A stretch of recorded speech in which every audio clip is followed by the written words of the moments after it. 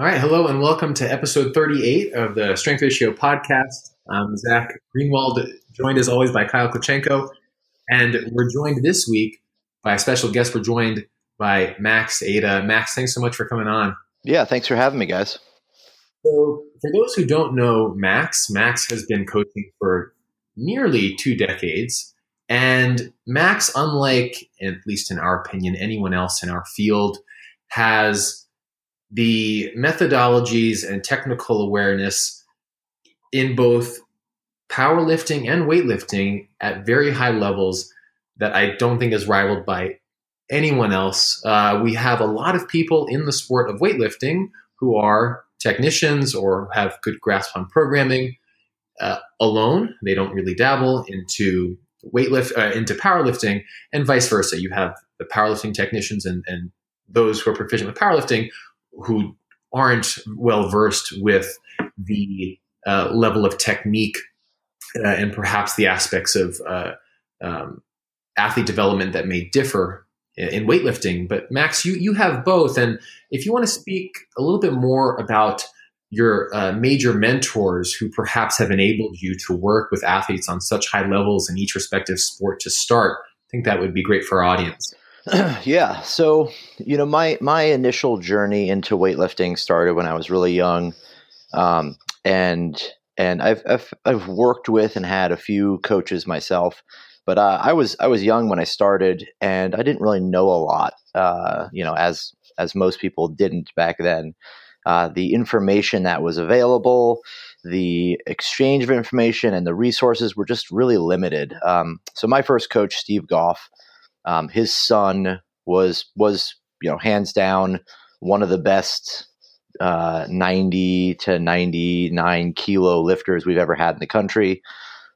He was an Olympian, had the American records. His best lifts were like a 167.5 snatch and a 210 clean and jerk, I believe, 212, weighing 91. And so he had a very different philosophy than a lot of coaches at the time. This is back in the late 80s, early 90s when he took this on. When I met him in the late 90s, early 2000s, he had been doing basically this, as we would call it today, a Bulgarian system, in which we did only snatch, clean and jerk, front squat, and some power snatch, power clean and jerk. So those 5 exercises, that was it. No pulls, no presses, no general training, no quote unquote technique work. The theory and philosophy behind that was that, we're only gonna focus on specificity and overload. And I got really, really strong that way in the front squat. I got really, really strong at what I did, but, my snatch and clean jerk were terrible. Based on those numbers. Mm-hmm. And then, years went by training like that. I eventually ended up with Ivan Abadjiev and the Bulgarians when they were here in the early part of it's almost 10 years ago now. And the system was identical. Going from Gough to Abadjiev was literally, it didn't feel any different, completely the same. But again, the same thing, a total focus on specificity, total focus on overload, just no real structure outside of that. The goal was just basically drive the numbers up as high as possible and push as hard as possible. Fast forward years later, after getting injured, and I ended up, trying some powerlifting. And when I got into powerlifting, I had a few coaches that kind of helped. I got some advice here and there from people, but none of it was really great. Back then, even this is probably like 2010. Powerlifting stuff was still West Side. West Side was humongous in the powerlifting community. Everybody assumed that's what you did in powerlifting. And I was, I came from a weightlifting background, so I was really curious to learn stuff from the Russians, because I know the Russians had great powerlifters. So I ended up connecting with Boris Sheiko and learning a lot from him. And he was I understood the system. I had understood a lot of this stuff by then, and getting his take on that, getting his application of that style of training for powerlifting was a real big eye opener for me, in seeing how that Russian system of training was implemented for powerlifting gave me this like dramatic view of like, man, look how much I fucked up my weightlifting career training the way I did, because there are so many things that I could have alleviated back then if I had trained in a smarter way. So those guys were really the three huge influences in they were catalysts for me learning and exploring different stuff and trying to really figure things out in a different way. Obviously, in addition to a ton of other people I'd talked to and learned from. But those three guys were like really instrumental, because what they did, what they presented, and what I learned, whether it was good or bad, gave me a huge kind of epiphany moment of like, oh wow, like, on the Abadjiev golf side, like I learned that, the training can be very simple, and the process is not nearly as important as other factors. And their side with the Sheiko stuff, it was like, oh, okay, the program does have a massive impact on your results, and the way you train has to be correct if you want, top results. Max, I once heard you said, I can't remember what podcast it was on, that when you first started with Boris, that you basically took the program and doubled it because of. So that. Yeah. So I actually got connected with Boris via Caleb Williams. He had trained using his programs before, and he gave me a Master of Sport International class program that he had used. It was 5 sessions a week. Each session took about 3 hours. And this is like coming off of like, I had been used to training with the Bulgarian style of maximum squat, 5-6 times a day, and just everything to maximum, only singles. And I would do it, and the weights were so light that I was like, well, this is silly. Yeah. So I just like, well, I'll just do the same one. I'll just repeat it again in the afternoon, the whole workout. So I would do the whole thing, I would do this whole training cycle, morning and night. I felt amazing. I was super strong doing that. But it was just, after a while, the intensity starts to creep in, and it just becomes, the fatigue is too great. So I did learn. That was actually right before I actually worked with Sheiko. I was doing his program. I was like, oh, this is great. I should contact the guy directly and actually see what I can get out of it. What did you tell him that you had done that? Yes. I think he thought I was insane. Yeah. So, it's kind of like when we talk to powerlifters who've only known what you had explained from Go and Abadjiev, and we talk about like phase potentiation and work capacity, and they're like, it's too light, and then before we know it, we look back at their load on the bar, and they've doubled it, and they're doing doubles and triples again. Yeah. But, a question that I have is when you were with Abadjiev and prior to that, when you were with Go, was there ever a time when, and I don't want this to sound like, well, it should have been obvious enough, because I would imagine that there were lifters that you were surrounded by who had really good technique, and perhaps there just wasn't a connection between aspects of strength and aspects of technique. Perhaps was the thinking that eventually it would kind of fall into place if you were strong enough, or some people, or perhaps some of these Bulgarians eventually, or had in their past, good technique coaches, and now they just express their strength this way, and you were coming in later not having had that technical foundation? Or did you just really fall in love with actually lifting heavy to where that's kind of the rabbit hole you went down? I sometimes see this with weightlifters where, and you see this with some programs where it's almost as if they train for the squat to be the third lift in competition. Yeah. So, I think for one, I was just like, I'll do whatever you tell me. I've always been that, the ante, so to speak, to get into the game is you have to work as hard as you possibly can. That's, if you're not doing that, then you're not actually doing anything. You know, you just can't count yourself in the sport if you're not trying as hard as possible.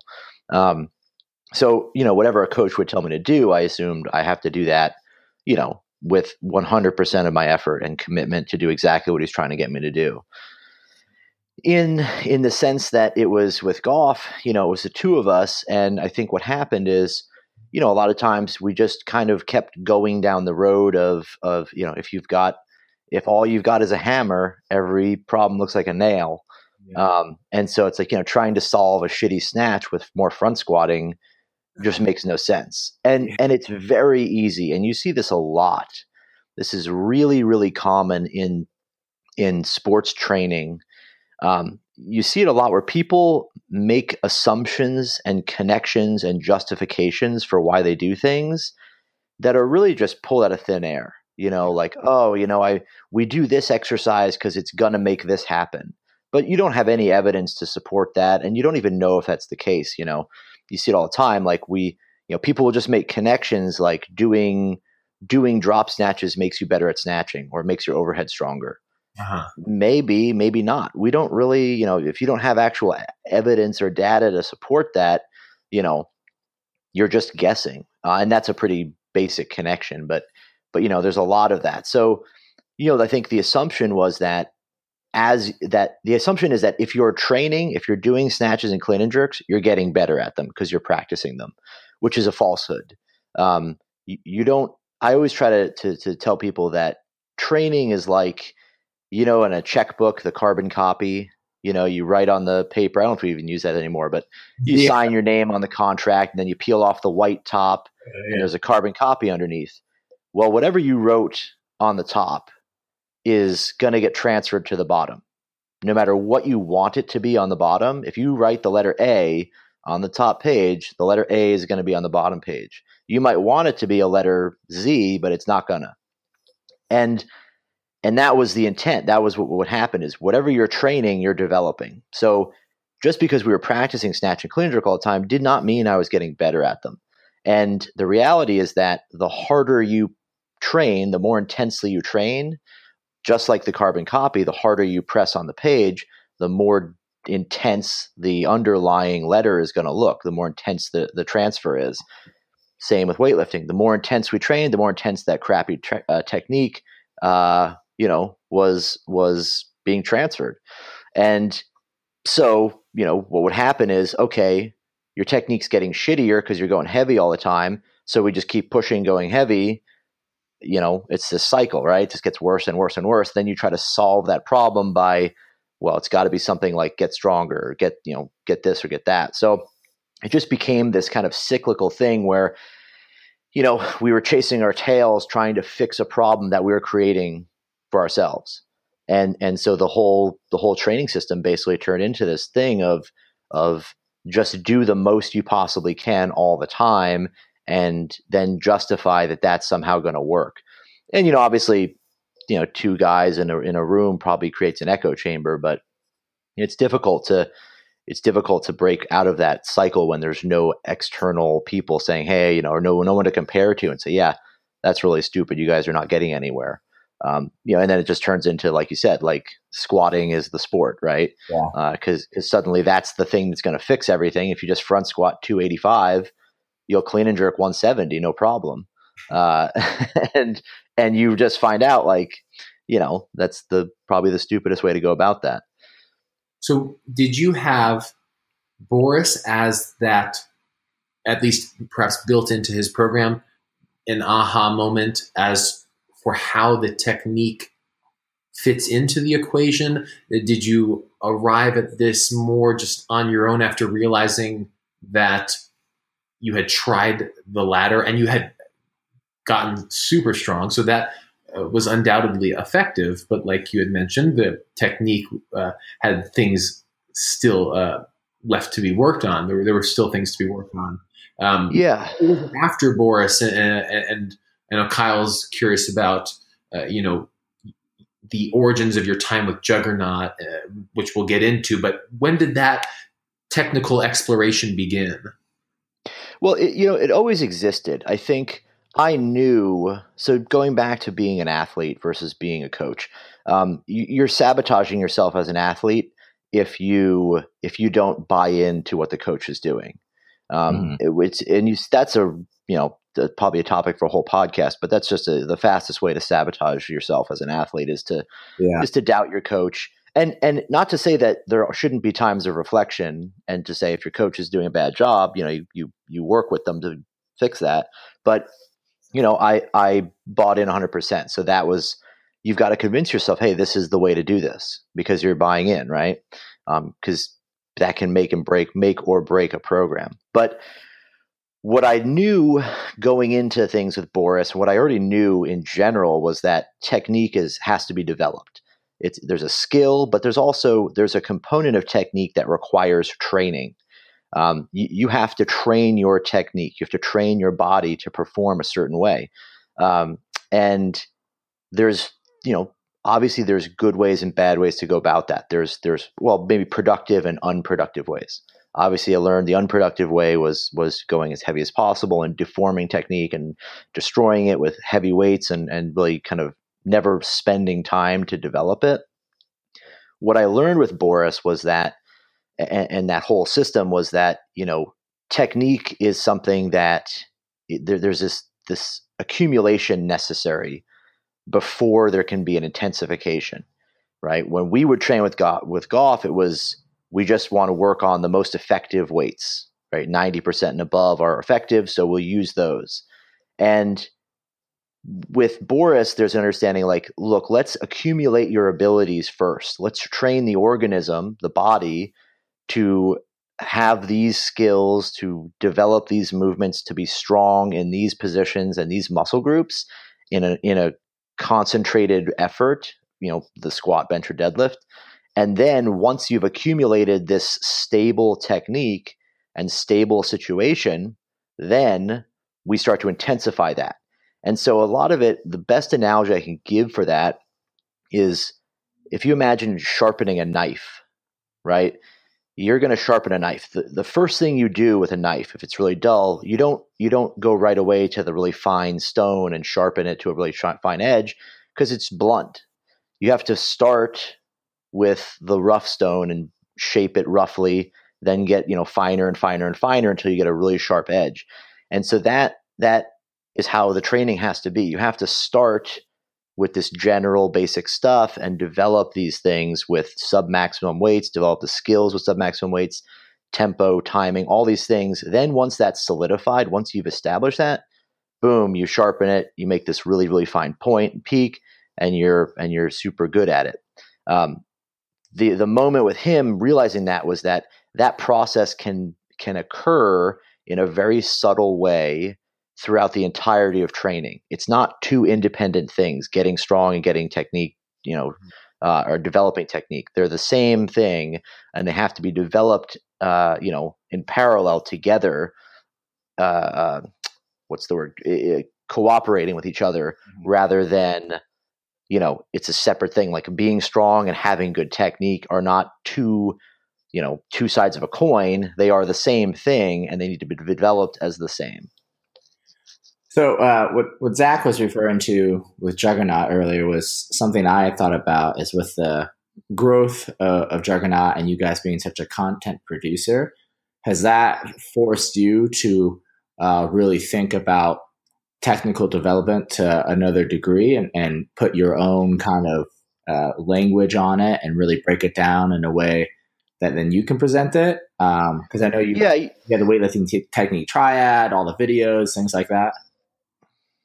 Yeah, a lot of that, I think that's the best, just like the best way to learn how to do the lifts is to coach somebody else to do them, because suddenly you realize like, well, I don't know what the hell you're supposed to do here in the middle. Yeah.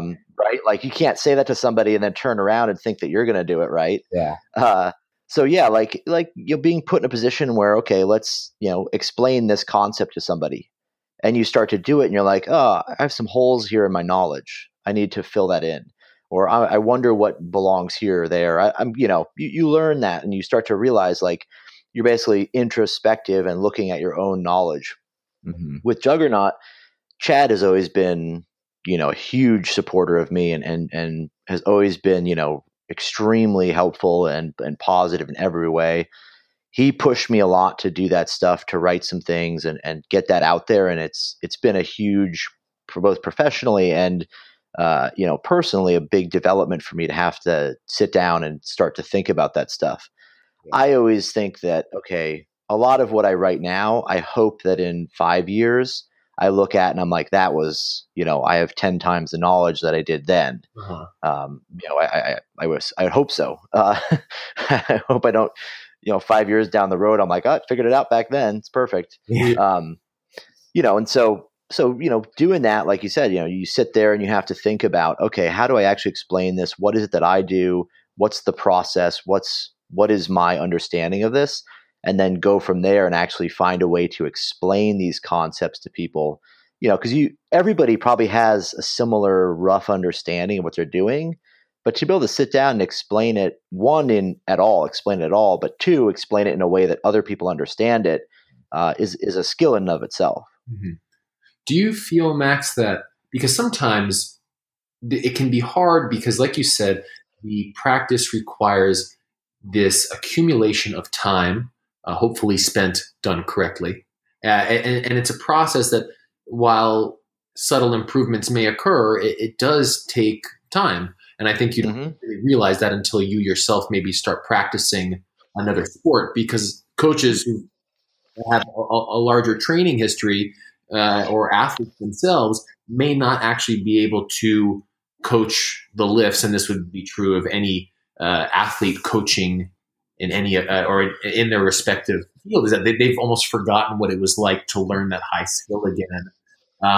Do you feel like you ever catch yourself wanting the technique to come along, because of course some people are just going to get it better than others at faster rates? Or do you have certain measurements to see, okay, well, here's an objective way using video feedback that I can show that someone's improving? Because we're very close with Danny Camargo, and one thing that Danny likes, for example, is looking at bar path and to tease out perhaps unnecessary nuance and individual difference with just, well, what ultimately creates an efficient bar path.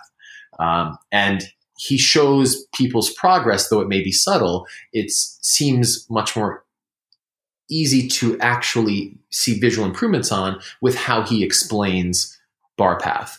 Do you have something similar in which you come back to, or when you show your athletes, or if they're from a distance, because I know you do distance coaching, are there ways that you try to make them more self-actualizing with their technique? Yeah, for sure. There's the first thing that has to happen for that to be successful is the idea of a common glossary. Everybody on the team has to understand what the terminology is. Mm-hmm. This is something that's kind of frustrating, is that there's a lot of coaches and a lot of people that come up with proprietary names or come up with concepts, and they explain them, in different things, rather than us all having a common jargon for the actual technique. But we start with a common glossary explaining, when I say this, it means this, and everybody understands that. All the athletes grasp that those same words mean the same thing. Mm-hmm. From there, the technique triad, I talk about this a little bit, but we talk about basically the different, the three different components of the lifts, right? The height of the bar, the time to fixation, and then the trajectory. And use those as it's a rough framework for saying this is the area of the lift that's a problem, right? It may be coming down to a specific movement error or a specific, weight shift happening or something like that. But understand that that's the area we're trying to develop. That's the concept we're trying to fix or work at. And then, from there, we try to first, all technique starts with a conceptual model. So we try to teach them what they are supposed to do. The first thing they have to do is understand what they're doing wrong and what they're supposed to be doing, what it's supposed to be like. So a drill I use a lot of times is to ask people to explain to me how the lift, what the lift should look like, what should happen. Explain to me from an external perspective, what should a lifter do in the snatch or the clean, and then explain to me from an internal perspective, what do you do in the snatch and the clean, right? And that gives me a sense as to quickly audit, hey, this person has no idea what their feet do or no idea what their hands do, right? If they describe the snatch as like, I just pull as hard as possible and I close my eyes and I just pray that it gets there, we're pretty sure their technique's going to look rough. But those two tools give me a chance to quickly assess the conceptual model. Do they understand what they're trying to do? If they do, then the second thing to look at is, once you have a good conceptual model, is execution. Can they execute the lift properly? Can they execute their concept of the lift properly? Or are they incapable of doing that? Are they incapable of doing it because they possess muscular weaknesses? Or are they incapable of doing it because they don't possess the training or practice enough to make that movement happen? And then, we go down the line. If it's not a muscular weakness, if they just don't understand how to do it correctly, or they understand what they're supposed to do, but they can't get it to happen, then we address it with, from that perspective, we address light weights and work on actually teaching them how to do it. Down the line, if that happens, then the next thing we go to is, okay, you understand the concept, you've explained the lifts, you understand how to do that, you can make it happen, but at heavier weights, it's not possible. And so we've isolated that it's a muscular weakness. There's some kind of weakness, and the term muscular weakness, I think, may give the perception that, if you just make your hamstring stronger, you'll lift more.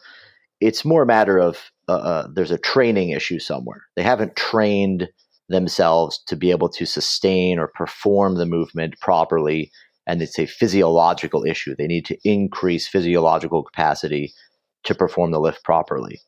Then we adjust the training program and find a suitable exercise that either augments the skill learning and develops some strength, or an exercise that's more skewed towards strength, where it maybe augments just the strength qualities primarily the strength qualities to help alleviate that issue. And then we go from there.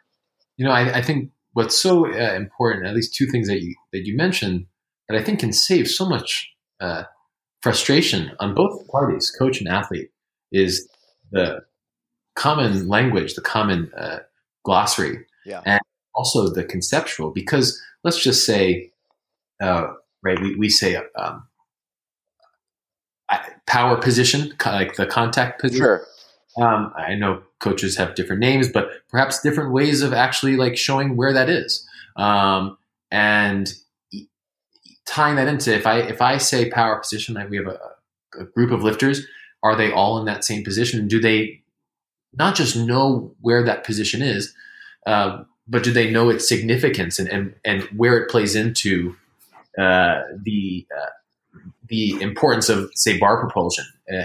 Right. So even just like taking the time to talk to people about this was just so helpful, because people could say, oh, well, this is where I have to actually make physical contact. I don't really have to, I shouldn't make contact elsewhere, and I have to make deliberate contact in a particular position. And even just having that simple language began to save so much time. I remember what I've found as I've been coaching weightlifting for some time now is that I've had a lot of people that I've looked up to and have begun to see like bigger concepts. But that's what I realized, is that you would explain something in terms of a correction, or present something as having been wrong, but you would explain why you were correcting it. I remember seeing in one instance an athlete would snatch and they were dragging on their leg, and you took that time to say, no, it's just one spot, and showed them like where the bar has to hit. And then you evidenced, or not evidenced, but just supporting information to how that bar propulsion alone is what makes weightlifting different than powerlifting or any other barbell activity. So that was really cool, because it was just like this language and more just time focusing on, and it wasn't like, you're not like sitting down with your athletes and it's not like wasted training time. It's just like teaching, right? It's like on the moment teaching. Yeah. I really admired when I saw. Oh, cool. Yeah. It's taken a long time, I think, to get to those places where you develop you develop systems because they're repeatable and they apply to everybody, and they're successful. And the beauty of a system and having a common glossary and an ecosystem for explaining things and delivering training and programming, all these things, is superior to doing a one-off coaching for everybody. And I'll just make it work this guy and make it work on another guy. Because when you have a system, one small change and refinement of the system improves everybody across the board. When you keep refining the system and the process, it gets better and better and better, and it just applies itself to everybody over and over again. Whereas if you just kind of hammer away at, I'll just try to correct this one guy and not really teach him anything or not really work on my system, then you end up in a place where you've got basically nothing to show for it, right? It's just a new person every time, a new, coaching situation every time. Yeah, I think it was Chad who talked about the difference. I think it was on his Beers with Chad podcast, the difference between systems and principles. Yeah. And I thought that was really, really well said. You want to maybe explain that really quickly, and just because you have the system there? I don't know exactly what he said, but I'm sure it's very similar. Is that principles are the underlying mechanisms by which things happen, right? The principle of specificity is universal. It can be applied to every sport. It can be identified in every training system, so on and so forth. Systems are the manifestations of how people apply principles to a training program. And systems are going to be successful or unsuccessful based on their application of those principles. Yeah, that's really good. No, that's awesome.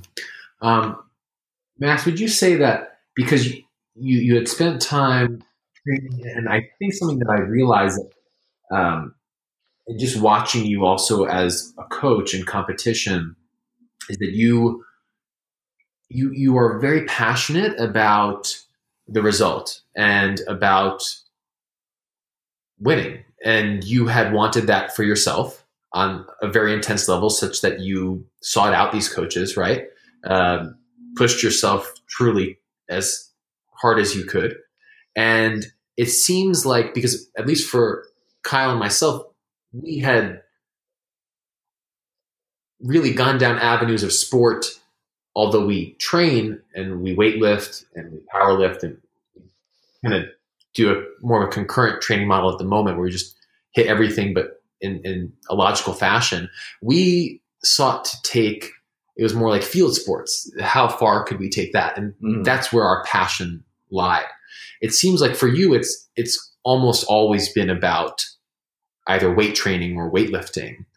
Do you feel like that drive that you had as an athlete and perhaps not achieving, whether it was due to the technical realizations coming too late or due to other confounding variables, do you feel like that time as an athlete has had a great impact on your coaching, as I imagine it has? And if so, where do you feel like it's helped you grow or connect with your own athletes?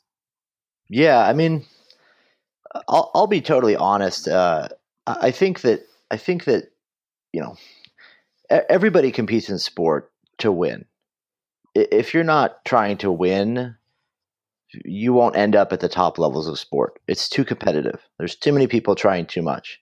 I think that a lot of coaches and a lot of people in athletics and they get into this because they're trying to satisfy something. It's very uncommon, I think, to find people in sports at the top level that are not on some level, kind of messed up. That might be an easy way to put it. There's a lot of hyper competitiveness. There's a lot of, ego and drive. It's literally, we're all going to show up at one place at one time and see who can lift the most weight over their head. Yeah. Right. There's no fucking way you're going to tell me that, there's people, I'm just doing it for fun. There isn't, because it's not fun. At that level, it's not like a purely fun activity. It doesn't mean you can't enjoy it and have fun in the process, but it is a it's a competition. And so I think that, having that drive, as a coach, you have to, because you have to believe that you can win the competition, because if you don't believe you can win, you wouldn't try to get any better. And as a coach, if you're not trying to get better, then you're going to have a really hard time being successful. So every athlete, every coach needs to believe that they can win and needs to be focused on the idea that they're going to win. Mm-hmm. The strategy that people apply, the way people go about that, it can be very different. Not everybody has to be an asshole. You can go in and compete and be a great sport and a positive, fun-loving person. But the intent has to be that, I believe truly that I can outlift the person next to me. And I have to believe that I can get somebody to outlift, the other guy's lifter. After the competition, everyone's friends, we're people still, and we're good people still. So it's not that, it's just that you have to have that drive. If you want to go anywhere, to the top levels. And I think that most of the top coaches in the country feel that way, whether they voice it or how they explain it, or maybe they, some people might be kind of, ashamed to feel that way, or ashamed to feel that, hey, I really want to win. Like that's not like a great, it's not a good attitude. I think it's a fair attitude. I think it's just that you have to understand that you can separate those things, right? So it definitely, my time as an athlete, kind of having that, I don't want to say chip on your shoulder, but, feeling of like, man, I failed to get where I wanted as an athlete. I got injured severely, but beyond that, I was just not good enough. And I want to try and do something better for somebody else, because I do believe I have the ability to do that. I do believe in myself that I can get to that next place, and I can get someone to that level. Now I have to try and do it. So I think it's really important. I think it did shape a lot of what I do, how I think, and to some degree, I will say the fault of that is a lot of times I don't do I'm not a big fan of the I know it's the current state of the world, the congratulations and the constant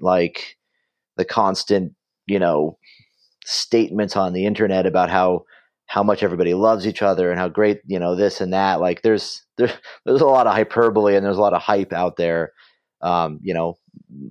My upbringing with Gough, who was a Marine, who served several tours in Vietnam, and Abadjiev, who's, who literally was like, if you're not winning, then I don't care about you.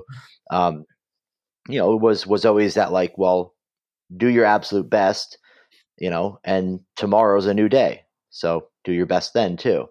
It's, you win and then you move on. You don't rest on that. You don't talk. You don't need to do the congratulations. People should know how good you are, should know how much you care about the people around you based on your actions, not the statements. There's a saying the Dutch have that I heard this years ago, and it stuck with me forever. And this is I would say this is one of the mottos of my life. Is the saying goes, if it must be said, it's probably in doubt. Yeah. And I think you see that a lot. The constant, having to reaffirm yourself or talk about this or that. But, it all kind of comes around full circle in the idea that, winning is very, very important. And you should embrace that. And you should embrace the idea that if you believe you can win, you will try to do everything you can to improve yourself and your athletes to make that happen. So in sports in the U.S. and of course weightlifting has gained significantly more traction in the past just even 5 years alone.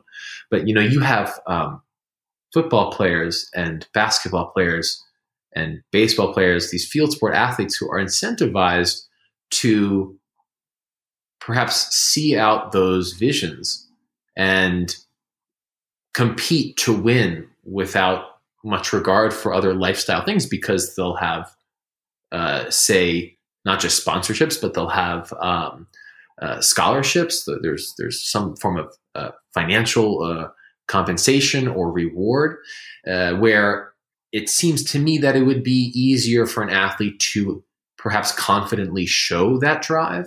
Have you found it challenging to scout out, if you have at any time in weightlifting or powerlifting, scout out that kind of athlete, given that, right, this isn't Soviet Russia when we're just taking these kids, although I think USA Weightlifting is doing a lot of great work to create systems for these athletes to grow. I think that mentality is one that I need to adopt more. Like, ultimately, this is a sport. It's a competition that we've set out to win. It just seems challenging when these athletes are trying to balance jobs and skill. I know at like these very, very elite levels too, some athletes are still students, right? They still have partners and things of the like. Has that made it hard for you, given that personality that you have and that drive? How so? Hard to find athletes that have that drive, or no, hard perhaps to say, like, which athlete has that ability to get to that next level. They might not just have, say, like the environment around them to allow them to dive into it. Yeah, I mean, I think people often look at certain qualities and see talent. Oh, this guy's really explosive, or this girl's really great positions, or whatever. But that only goes so far. And I know that sounds kind of strange, but the reality is that the most talented individuals are the people that are they're going to get into it, and they cannot live without doing better or winning. So when you see, the super phenom guy or the super talented athletes come in, you don't know where they're going to be in 6 years or 3 years, right? They may come and go in a flash when it gets hard.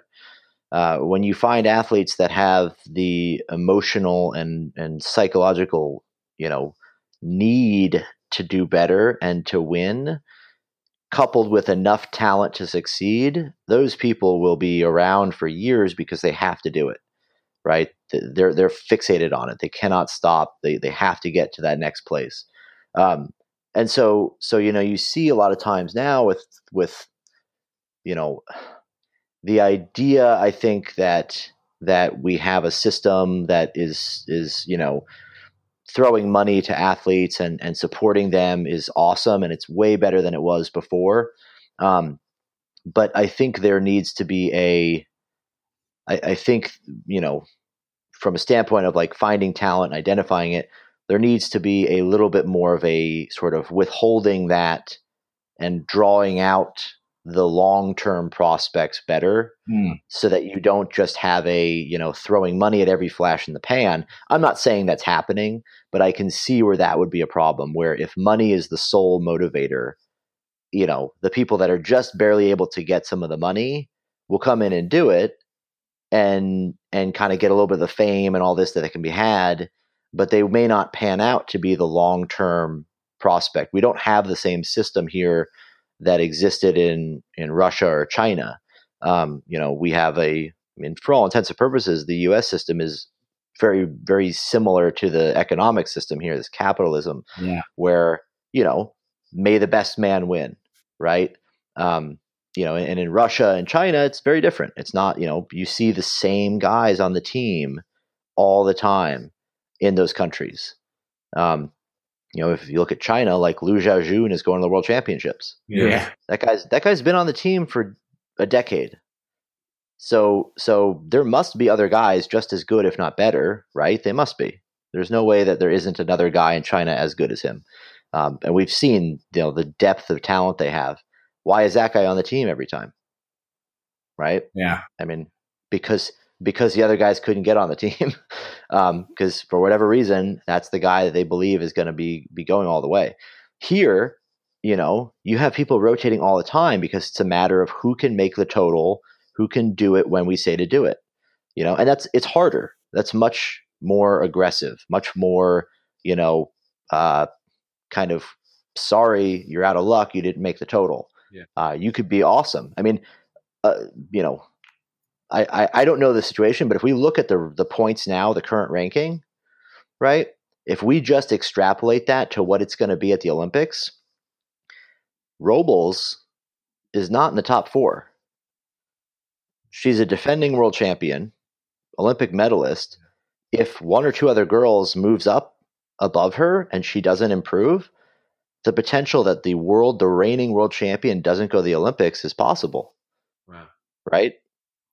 That's a very aggressive, very harsh, extremely competitive system compared to Liu Xiaojun, you know, bombing at Worlds, not doing super well here and there, but now he's on the, you know, this world team, right? So I think I guess I kind of put on a tangent there, but the point being that a hyper competitive system, very much like the American economy, you know, you can do whatever you want. It's open. Just hit these numbers, be the best, and you get to go. Draws out those kind of people, draws out the right personalities, the right kind of stuff, and motivates people, I think, better than just saying, hey, here's a stipend, work out really hard, and please show up with good results. Yeah, you know, it seems like the system at least is a bit better than it was not long ago. Mm-hmm. The previous quad, I think I took a look at, you know, just different points that were awarded for different competitions, and different competitions had different tiers. I'm sure you know this now quite well, where it seems at least a little bit better thought out. I remember I was working with Ariel Stevens trying to qualify. She made it to Olympic trials, but it was basically like they were making meets for people to qualify it. Yeah. Like left and right. And I was like, what is this? This is crazy. Yeah, I mean, it's funny. I've talked to different coaches about that, and some coaches will say, you know, that's retarded. This is terrible, right? You're killing the athletes. This is ridiculous. And other coaches will be like, this is the best thing ever. It should be more competitive, right? Just make every meet a qualifier. That's an exaggeration, but you know, it's two different philosophies, right? You have to think about it. What kind of coach you are, what kind of person you are. And this is probably a short tangent, but, you know, especially coming from technique too, as well, developing technique, all of these things, everything we do as coaches or athletes, and primarily as coaches, from the way we start teaching athletes technique, you know, the way we create programs, the way we run our clubs, the way we operate our business, the way we do all these things, every single one of those things is a smaller component of our strategy. We believe our strategy is the best. And so we find the pieces to put together to fit our strategy. And we hope that our strategy is the one that works, that takes us to the place we want to get to. You know, if you were to ask people in the NFL, you know, hey, what's the best program in the NFL? What's the best training program in the NFL? Well, what's the best team? Well, it isn't always the same team, right? It's the people who have the best strategy and implement the best strategy and execute on it. Russia, the Russian system, the Chinese system, the Bulgarian system, these are strategies. They're very big strategies. How is a country going to win medals in weightlifting? Mm-hmm. Here's our strategy. And it's encompassing of many, many, many factors. We saw the Russian strategy. You know, it's take drugs and find a way to hide the drug use for as long as you can. And then if that doesn't work, bribe your way back in, right? So, you know, Bulgarian was the same. I'm sure the Chinese is also identical. It's the same system over and over. It's the same strategy. It's just who can implement that version of it better. Yeah. Just like we have here, individual clubs and coaches have strategies that you know they're gonna apply. So have you found, even in just this short time, especially as you have been doing this for some time, taking athletes to these levels of world championships, Pan American championships, etc. Have you found that your strategies have evolved, whether that's in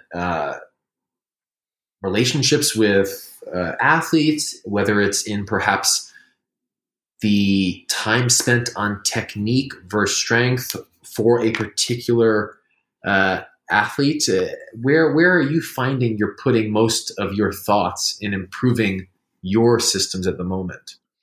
Yeah, so my overall strategy has basically remained the same this quad based on the athletes I work with. So my strategy is not one to, I don't have any youth lifters right now, and I have a couple of junior lifters, but my strategy is not find young kids and develop them from that age.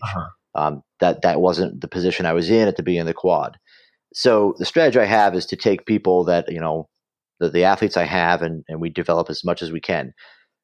Much like you would, much like let's say you're investing for retiring, your priorities change as you get closer to retirement, right? So you change things up as you go. Just like that, in weightlifting, the strategy changes from the first day of the quad to the last few months of the quad. Because, okay, early on, we can work on these technical deficiencies. We can spend a lot of time developing this. We can work at, general strength and other qualities and fixing your, finding your body weight class, those things. But as we get closer to the competition or closer to the Olympics, now we have to think about, okay, how does our strategy shift to maximize your ability to qualify, your ability to get on the team? And so it's not just that the strategy sort of morphs, throughout the quad, the components of it change too, because, okay, well, the way we trained early in the quad worked very well for this, so now we have to change the training component because we need these qualities. Now that the Roby system is out and we have to do 1,500 meets to get enough points, okay, our training strategy has to change. Our training philosophy has to change because you need to be a different type of athlete to succeed and to thrive in this current environment. So that component changes. The major thing I would say that's changed is that technique now is not on a back burner. Technique is the kind of thing that we have to find a more effective way to eliminate issues we have and develop the qualities we need so that we are not stuck in a place where we have to spend too much time between competitions. Strength and output are still are always going to be the number one priority in this current state, and performance at meets is number one. So technique has to reflect that, and strength training has to reflect that. We don't have 16 weeks between meets where we can spend a long time in a general phase doing high volumes of general exercises.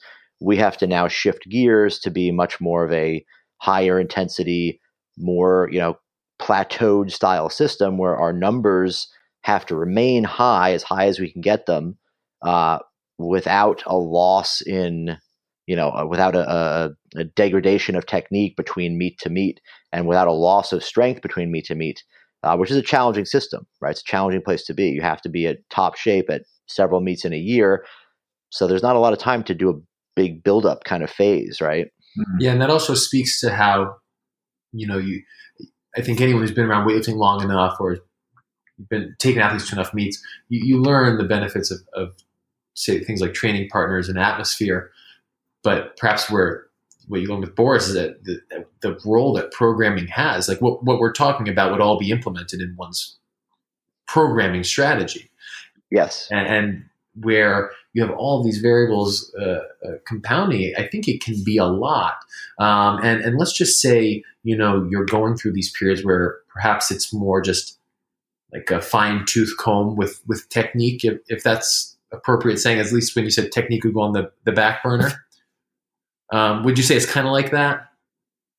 Yeah, I mean, there's, it's a strategy, right? You have to sit down and say, hey, what is be honest with yourself. Be honest with everything about what you're going to do, and your self audit of, okay, how much can we accomplish if we focus on, we've got 6 weeks to the next meet. Should we step back and rebuild someone's snatch? Probably not a good idea, right? Which doesn't mean that we don't work on technique. You're always trying to perfect it. You're always cueing people. You're always coaching them. You're always trying to improve it.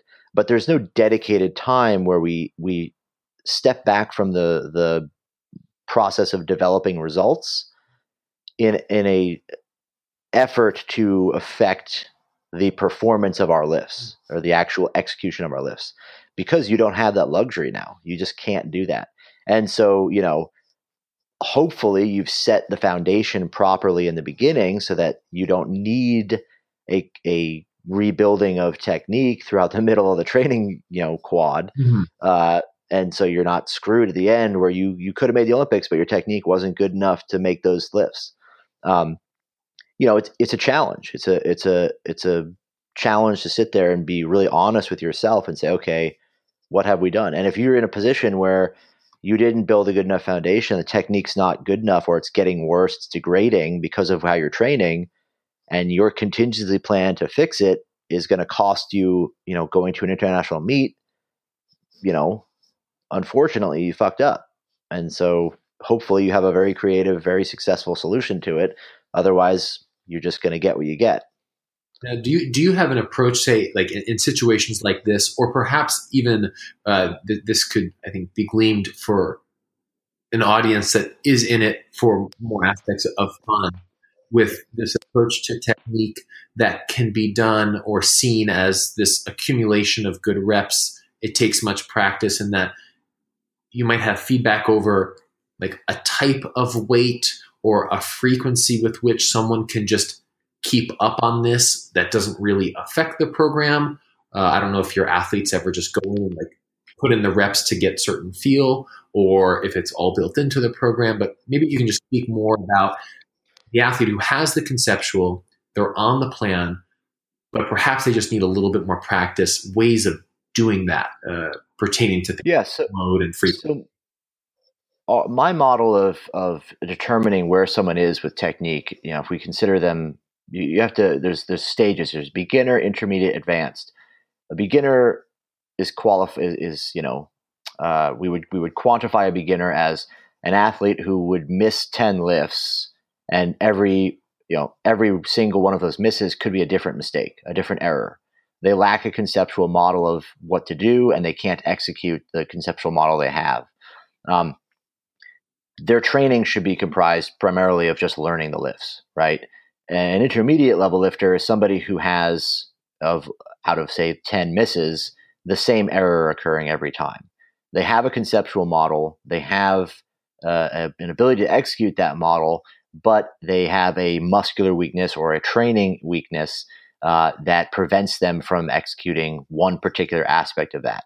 And then an advanced athlete is somebody who has eliminated basically most of those technical mistakes, and their technique is solidified. Solidified technique means that it is essentially unchanging, whether they take time away from it or not.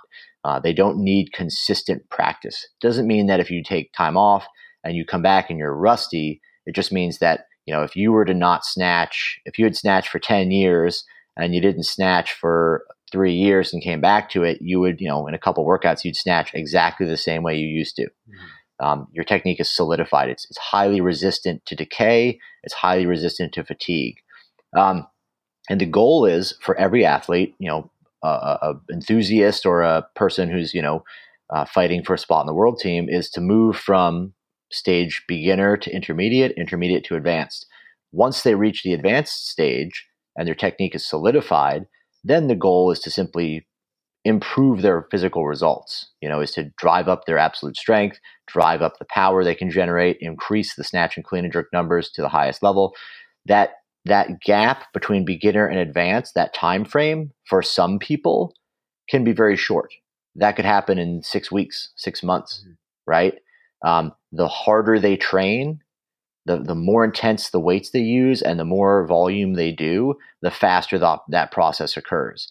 In my case, when I was young, that process probably took 6 weeks because we trained at maximum weights from day one, and went as heavy as possible. And I went from beginner, different mistakes, to intermediate, the same mistake, to advanced, unchanging technique, still crappy, still bad technique, but it was very solidified. It never changed. Really quickly because I had super intense weights. I ingrained that, just like that carbon copy we talked about. I basically just grabbed a pen and scribbled a bunch of shit on a piece of paper and, really, really dark carbon copy on their side. For some people, that process could take a year and a half or 2 years or or 4 years, depending on the pace that you take when you go about it. And so with enthusiasts and people that are new or wanting to fix technique or work at it, the longer you spend as a beginner moving towards intermediate, moving towards advanced, the more time you should theoretically have to perfect the movements. If you take that process and try and spread it out over a longer period of time with lower intensity weights, not super heavy lifts all the time, lower frequency, complete rest or close to complete rest before training sessions, you're probably going to end up with a much nicer, much more consistent technique, as long as you have somebody who can teach it to you properly. But the other side, obviously, you get, with me, you go super fast, you get a really ingrained, solidified technique super quickly, may or may not be good. Yeah. I feel like we now have, or at least I've heard of amongst coaches, these coaches who are like, they're good technical coaches, or they're good programmers, or they're good competition day coaches. But I like what you mentioned with the idea of strategies, and seeing how it all comes together under the context of just a specific circumstance, right? Because now, when I see you at meets, and when we've shared platforms before, like basically the work has been done. You're there to play the strategy game as the coach. The technique is there. I haven't heard you say much of anything especially at national meets. Like, it's just getting the athlete has to do their job, and we just can't mess up their count, right? And it just seems like it's just this very big, important picture that a coach is responsible with, that I think lends itself to the professionalism that you carry, and the awareness you have of the whole picture, because it is a lot to take in and a lot to pull together. And I haven't, until you've mentioned it on the show today, hear someone say that you should, like, the hazards of doubting a program. Because usually we're like, well, how can we like meet people where they are? Or like, well, part of me is now thinking like they just kind of have to buy into the plan and just trust that we've put in the work to see them through the technical and the developmental all the way to competition day. That makes sense. There's just like this, I'm having this actualization around like the bigger coaching aspect of it all. Yeah. And part of that idea with buying in includes the process of performance audits. The very first thing we try to do after a competition, and I mean like when you step off the platform, is we go somewhere quiet, me and JP, or me and Joanne, whoever is coaching, and the athlete sit down, and is immediately, and we talk about what are the top 3 things that you did well, what are the bottom or the top 3 things that you did not do well, and then the same. I say what I think the top 3 things they did well are, and the bottom 3, and then they say the same to me and my coach, right? So we assess ourselves, then we assess each other. Yeah. And that process has to be in place if you're going to buy in. Because if you just buy in, which is what I did, if you just buy in and you don't sit down afterward and discuss what did and didn't go well, no one's going to get better.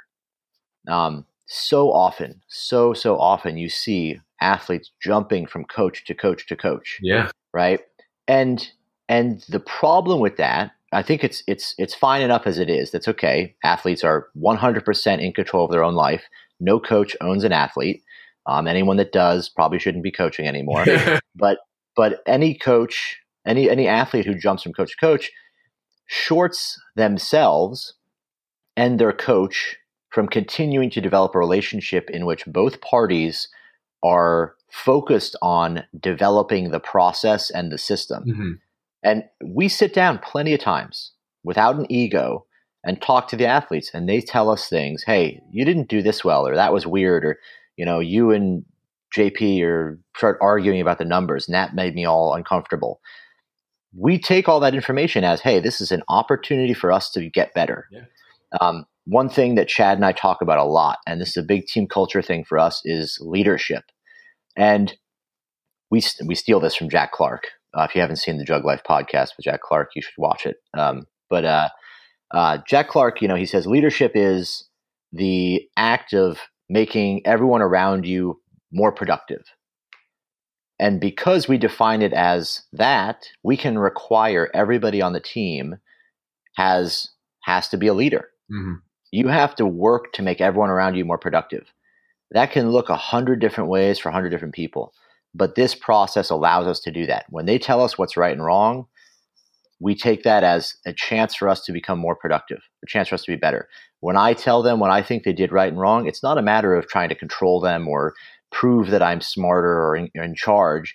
It's a matter of saying, hey, if you want to do better next time, you have to admit that your mental game is not strong, because that's the first step in changing it, right? And whatever it is, but that process has to take place if you want complete buy-in, because if you don't have complete, or if you don't have that, buy-in just becomes, like a dogma, which eventually ends in somebody hating you. Yeah. If I were to take a step back and say the importance of having buy-in around just good communication, and I love that definition of leadership. And I remember that podcast; it was amazing. Yeah.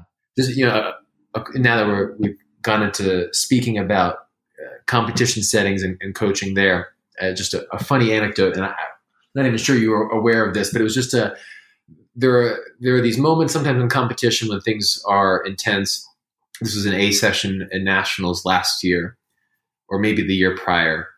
And there was just this really great moment, and I'll never forget this, where Joe was with you in the back and Chad was there as well. And the first thing we had to do was try to figure out how we were just going to be on the platform with Chad there, because that alone was challenging enough. And to that same point, there was this moment where when my co-coach and you were both counting, relaying back and forth, and you relayed something back to Joe, or count or weight. And Joe asked Chad for the small greens and had to make a note that she wasn't referring to the 10s, but instead to the 1s.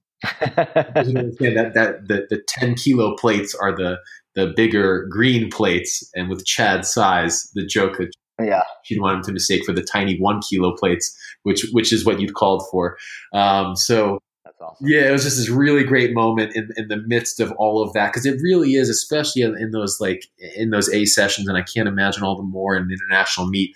You feel like it's this gladiator you're in the back, you can't see what's out there, or at least you're not yet seeing what's out there, and the buildup is just so awesome. It's hard to describe, and to have little moments like that along the way, just I won't ever forget that. So Max, just being respectful of your time, I think that last bit about leadership sums it up beautifully, and I think a lot of coaches and athletes alike will learn from that. Just wanted to say thank you so much for coming on. Kyle, do you have any other? Yeah, I just want to say thanks for coming on, Max. That was a really good conversation. And our audience who haven't tuned in, definitely listen to the Jug Life podcast. Max's book, The Weightlifting Triad, that can be found at juggernauttrainingsystems.com. We'll link all of that as well. But you're preparing pretty soon for Worlds, aren't you, Max? I fly out in a few hours for Germany. Yeah, I was gonna say, Kyle, you can't do after this date. I was like, yep, that's when Worlds are. Yeah. Well, thanks for having me, guys. I appreciate that. Oh yeah, and thank you for the time, and best of luck at Worlds for sure. Thank you.